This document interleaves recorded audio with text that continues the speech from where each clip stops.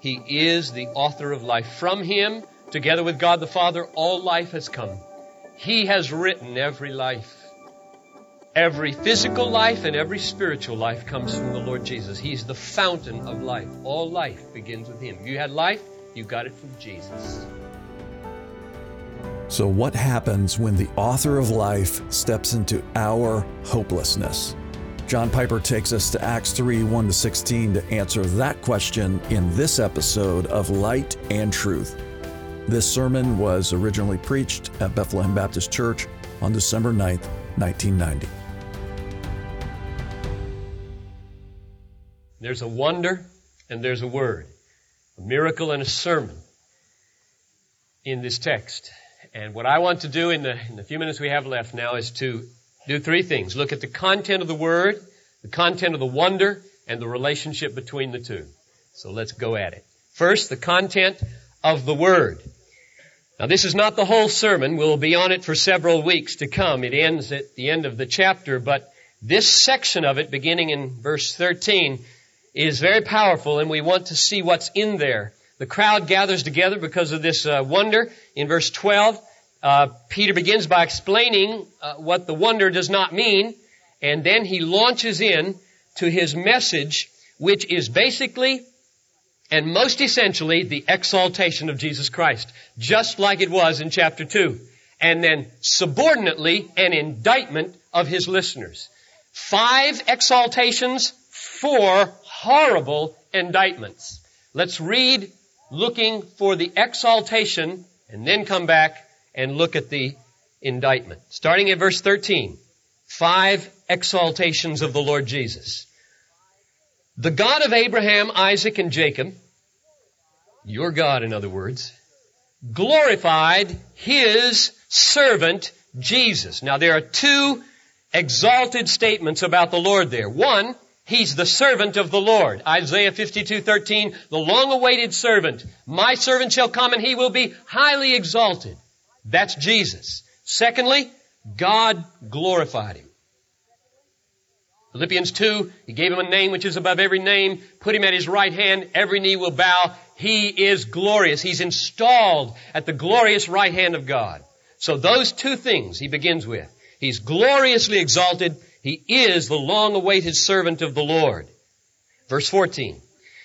But you denied the holy and righteous one. So there's exaltation number 3. He is the holy and righteous one. He embodies holiness. He embodies righteousness. There is nobody more holy or more righteous in the universe. Verse 15. You killed the author of life. So there's the 4th exaltation. He is the author of life. From Him, together with God the Father, all life has come. He has written every life.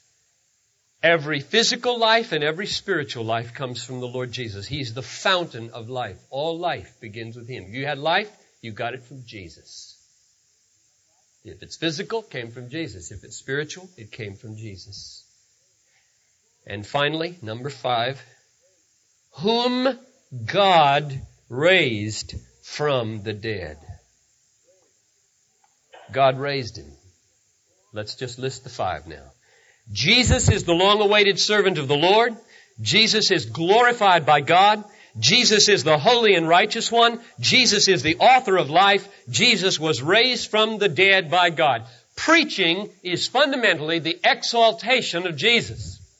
Your testimony for the Lord is fundamentally an effort to just show Jesus, make Jesus known for who He is. And I just urge you right now at this point in the message, stock your praise vocabulary with these 5 things. Because we so often get into ruts of vocabulary and say in our prayers the same things over and over. Let now 5 new attributes. They're not new, of course, to many of you, but maybe you haven't used them for a long time. When was the last time you lifted your voice and said, I praise you as the author of all life?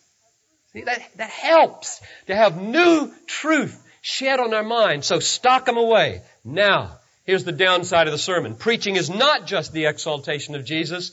Preaching is the indictment of the human conscience when it does not exalt Jesus. So let's look at how Peter did that. He did it in 4 ways, and they are awesomely indicting. The first 2 are in verse 13. The God of our fathers glorified His servant Jesus, whom, number 1, you delivered up. You handed Him over. You got Him arrested. You wanted to get Him out of your society, so you handed Him over to Pilate. That's number 1 indictment. Number 2, and you denied Him in the presence of Pilate when he, this pagan person, wanted to release Him. You went way beyond the wicked ruler who was willing to let Him go. And you said, no, you don't realize how bad he is. Keep him, and don't release him. You see what kind of indictment this is? Those are the first 2. The third comes in verse 14. But you denied the holy and righteous one and asked for a murderer to be granted to you. In other words, your values are totally inside out, upside down, twisted, perverted, corrupted, so that here stands the absolute eternal embodiment of righteousness and holiness. Here stands the essence of wickedness in this murderer Barabbas, and you look at the 2 and say, we vote for Barabbas. To hell with Jesus. That's an indictment. There's one more. In verse 15, and you killed the author of life. Now, I can almost hear Peter's voice break here because this is suicide. Is it not? This is suicide. We want murderers to walk our streets and handle our children. We want the life giver to be killed. Insanity. Peter is just bending over backwards here to say the rejection of Jesus is insanely suicidal. Give us murderers. Take life givers. Kill us. That's what Peter feels inside. The rejection of Jesus is the end of life. The rejection of Jesus is to say, I'm done for. Send me murderers at night. Not the sweet life giver. This is an awesome indictment here. So if you think preaching should not contain indictments, you've really got to come to terms with the preaching of Peter here. But now, it's in a sense sad that my text ends at verse 16, and I'm not going to let it end at verse 16. I'm going to go ahead and jump to verse 19 because there are people in this room who are insanely suicidal right now in their opposition of the worth of Jesus. And I want you to hear verse 19, friend. Repent, therefore, turn again, that your sins may be blotted out, and that times of refreshing might come from the presence of the Lord. If you think Peter got strong in his indictment, is it not astonishing that 2 or 3 verses later, he could look at the murderers of God and say, if you will now turn, He will not only take away all the sin of the murder of the Son of God, He will also pour down refreshment upon you. He'll refresh you. He'll make you feel fresh when you walk out of this room this morning. Fresh, new. I want you to hear that because it could happen for some today. Feeling yourself indicted, that yes, I have rejected the Lord. Yes, I've been insanely suicidal. Yes, I've killed the author of life, as it were. But, I'm ready for verse 19 today. So, the sum of the content of the Word is, praise the Lord Jesus as the servant of the Lord, glorified, holy and righteous, author of life, raised from the dead. Exalt Jesus. And the downside of the sermon, they delivered Him up, they denied Him, they traded Him for Barabbas, and they killed Him. Repent. Now, the content of the wonder. What I have in mind here is not simply to point out that a man was healed, but I want to know how he was healed. I want to know what happened in the transaction with Peter there at the gate beautiful that got this man well, sent him leaping and jumping and praising God through the temple, and wound up in verse 4 of chapter 4 with 2,000 people converted. I want to know what happened. You want to know what happened? I want to know how this came about. All right, verse 3 says that there's this beggar, and he's lame from birth, and he's asking for alms. And in verse 4, Peter looks at him. Strong Greek word for fix the gaze upon him. He looks at him. And when I read that, I said, what happened? What happened there? What went on? What was Peter thinking? What was the spiritual transaction going on here? We'll come back to that because I think I know now what happened. I found it later on in the text. But in verse 6, this is what Peter says. I have no silver and gold, but what I have, I give to you in the name of Jesus Christ of Nazareth, walk. He takes him by the hand. This man who's never walked, boom, pulls him up on his feet. And he walks. He's well. And he leaps. Now what happened? Verse 12 tells us what did not happen. And this is incredibly important today. I read on the plane going down to Chicago a couple of weeks ago in the Northwestern Plane magazine an article about Qigong, Chinese healing. It has absolutely nothing to do with God. It's simply a kind of faith healing that focuses brain energies on a part of the body and works. So we're talking here now in a whole area where to see somebody healed proves in itself nothing. Okay? That's why we've said so many times, healing is never the goal of the Christian life. And yet, here it is. And it's of God, we're going to find out. And therefore, it's crucial that we get into the dynamics of the real thing so that as the multiplication of strange things happen in our age, probably we will be able to sort things out. Verse 12, I think what Peter is doing is basically saying it wasn't witchcraft, it wasn't magic, it wasn't sorcery, it wasn't mind over matter. That's my interpretation of, why do you stare at us as though by our power or piety we had made him well? The power that went out to heal this man does not reside in me. I'm not a wizard. I'm not a sorcerer. I'm not exercising mind over matter. All such things are an abomination to God Almighty in America today, and they were then. When he says it's not my piety, I think that's saying it's not religiousness, not the quality of my religious life here. So he's saying first what it's not. Then he gives his little sermon. Then he comes back in verse 16. Let's drop down to verse 16. Now this sentence is very complex in Greek and in English. And some of the versions shuffle the words around to make it a little more readable. So yours might not look like mine, and that may give you some problem. But the RSV and the NASB are pretty close here, and they're pretty literal. It says, His name. That's the subject of the sentence. The NIV doesn't get it quite right. His name, by faith in His name, that's what's awkward. His name, by faith in His name, has made this man strong, whom you see and know, and the faith which is through Jesus has given the man this perfect health in the presence of you all. Now, I want you to notice first something at the end of the verse, namely the phrase, the faith which is through Jesus. See what that means? The faith which is through Jesus. That does not mean faith in Jesus. That means Jesus gave the faith. The faith came through Jesus. Jesus gave faith. That's what healed the man, the last half of the verse says. Faith, which is through Jesus, has given this man perfect health. Now that, I believe, is the key to verse 4 and what happened when Peter was gazing at him. Here's what I think happened.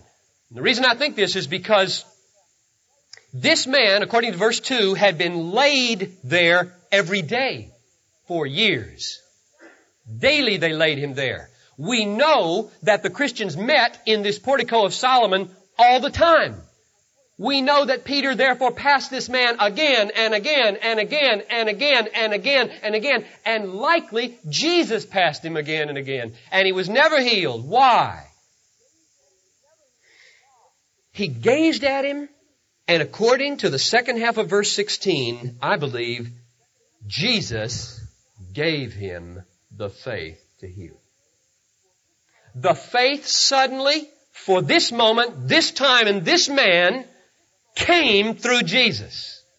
The faith which is through Jesus healed this man.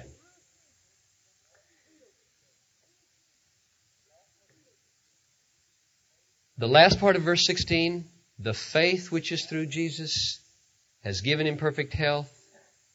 Jesus gave the faith to heal. Peter acted on it. The man was healed. But now, notice something in the first part of the verse. Literally, it does not say the faith healed him. It says Jesus' name, by faith in his name, made this man strong. See that? That's different. The last half of the verse says the faith made him well. The first half of the verse says the name made him well. And the connection is the name, comma, by faith in his name made him well. That's real important. The NIV shouldn't shuffle the words around the way they do there to try to make it more readable. This is important to see it just like it stands. The name. Subject of the sentence. Verb, made him well. Insertion, by faith in the name. How does the name become active? How does the name work with power? It becomes energized and active when faith in the name is given by the Lord Jesus. Call it the gift of faith if you want. From 1 Corinthians 12:9. So if we take the two statements together, the end, the faith healed him. The first, the name healed him. We can connect them by saying that faith taps into the power of the name when Jesus gives the faith. I think when Peter said, in the name of Jesus Christ of Nazareth, walk, he meant something like, I'm speaking the words, but Jesus is now healing you because he's given me faith to trust his name, and as I pronounce his name, he is now becoming active. Now I'm going to confirm that engagement of Jesus here by jumping over to the next chapter. But before I do that, let me point out verse 8. Verse 8 pictures this man leaping up. He stood, walked, entered the temple with him, walking and leaping and praising whom? Tell me. God. Now why? It's the faith that healed him. It's the name that healed him. God hasn't even been mentioned here. Is he wrong to praise God? No. Now go with me to chapter 4. When this sermon is over, they get arrested. In fact, the sermon is cut off, so he doesn't get to end the way he did in chapter 2. They cut him off, they take him, arrest Peter and John, and they try him, and they can't do anything with them, so they release them, and they go to a prayer meeting. And they pray this magnificent prayer in chapter 4, and they come to the end of the prayer, and I would paraphrase the end of the prayer something like this. Oh Lord God, we've seen you twice now. Do a wonder, gather a crowd, preach a sermon, save 3,000, save 2,000. Do it again, do it again. Now, that's my paraphrase of verse 29 and 30. So let's read what the Bible says. And now, Lord, look upon their threats. Sounds like Daniel. Look upon their threats, and grant to thy servants to speak thy word with all boldness. While thou, now who is that? That's God, the Father, because we'll see the reference to his servant in a minute. While thou stretchest out thy hand to heal, and signs and wonders are performed through the name of thy holy servant Jesus. So no, it wasn't wrong for that man to leap and run through the temple saying, God, God, praise God, I'm well. Because this text shows very plainly that it goes like this. God is in heaven with his equal and perfectly divine Son, and just like when Jesus was on the earth, they agree with each other about everything they do. And the Father is the source of all good things, and he says to the Son, how about today for the man by the gate? And Jesus says, anything you say is good with me. It always is good with me. And so Jesus says, we'll do it through Peter. And he gives Peter the faith. He just says, let there be faith to heal that man. And Peter is watching the man. He's passed him dozens of times. He looks at him and something happens. This is the day. This is the appointed hour for this man. We don't believe everybody gets healed. A lot of people died as lame people in Israel without Jesus or the apostles healing them. But this was the day for this man. And when the faith was given and the confidence that God meant to work here, he with tremendous confidence looked him in the face and said, in the name of Jesus, who has now affirmed in my life that he intends to do a work here, walk. And he walks. And God gets the praise. Abundant, leaping, exuberant praise. That's the content of the wonder. Now, just very quickly, what's the relationship between the wonder and the word? This is such an important question today. I have so much work to do on this question. It's one of the biggest questions resting on my heart right now. What's the relation between the wonder and the word? I got home last night from the men's retreat. I plopped open the new issue of Christianity Today that was lying there on the table. Right there on the third page was a big article, Stop Looking for Miracles. And at the bottom, signed by a man, and his book title from which he was speaking was Wonder and the Word. Wonders and the Word.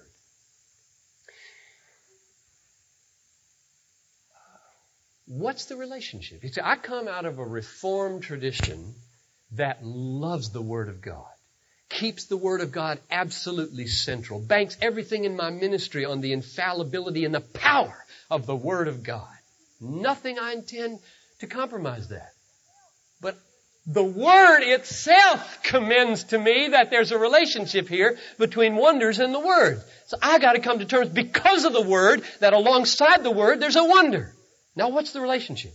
Well, we'll talk about this because we're going to find this pattern all the way through the book of Acts. Wonder, word, wonder, word, wonder, word. Now, how do they relate here? It's real simple. Number one, the wonder attracts a crowd for the word. Verse 11. You see that. They all ran together. He got his thousands because of the wonder. That's not the most important thing. The second thing seems to be most important. The wonder not only attracted the crowd, but the wonder attested to the living truth of the exalted Jesus. Now, I get that by simply noticing the connection between verses 15 and 16. Verse 15 closes by saying, you killed the author of life, but God raised him up, and then, as though to bring in confirmatory evidence, and it is his name, by faith in his name, that man right there leaping around this temple is well. That's Jesus. That's evidence. That's power. Listen to me now when I preach. I think that's the function. I do not think healing proves Jesus. I think it points to Jesus. It points to the truth of the Word. It softens, it opens, but it's the Word preached that saves. The gospel is the power of God unto salvation to all who believe. This is Light and Truth, God-centered preaching to help you see Christ clearly and treasure Him truly. I'm your host, Dan Kruver. Thank you for listening. On our next episode, John Piper continues our series, Christ Builds His Church. I hope you'll join us. For more resources, visit desiringgod.org.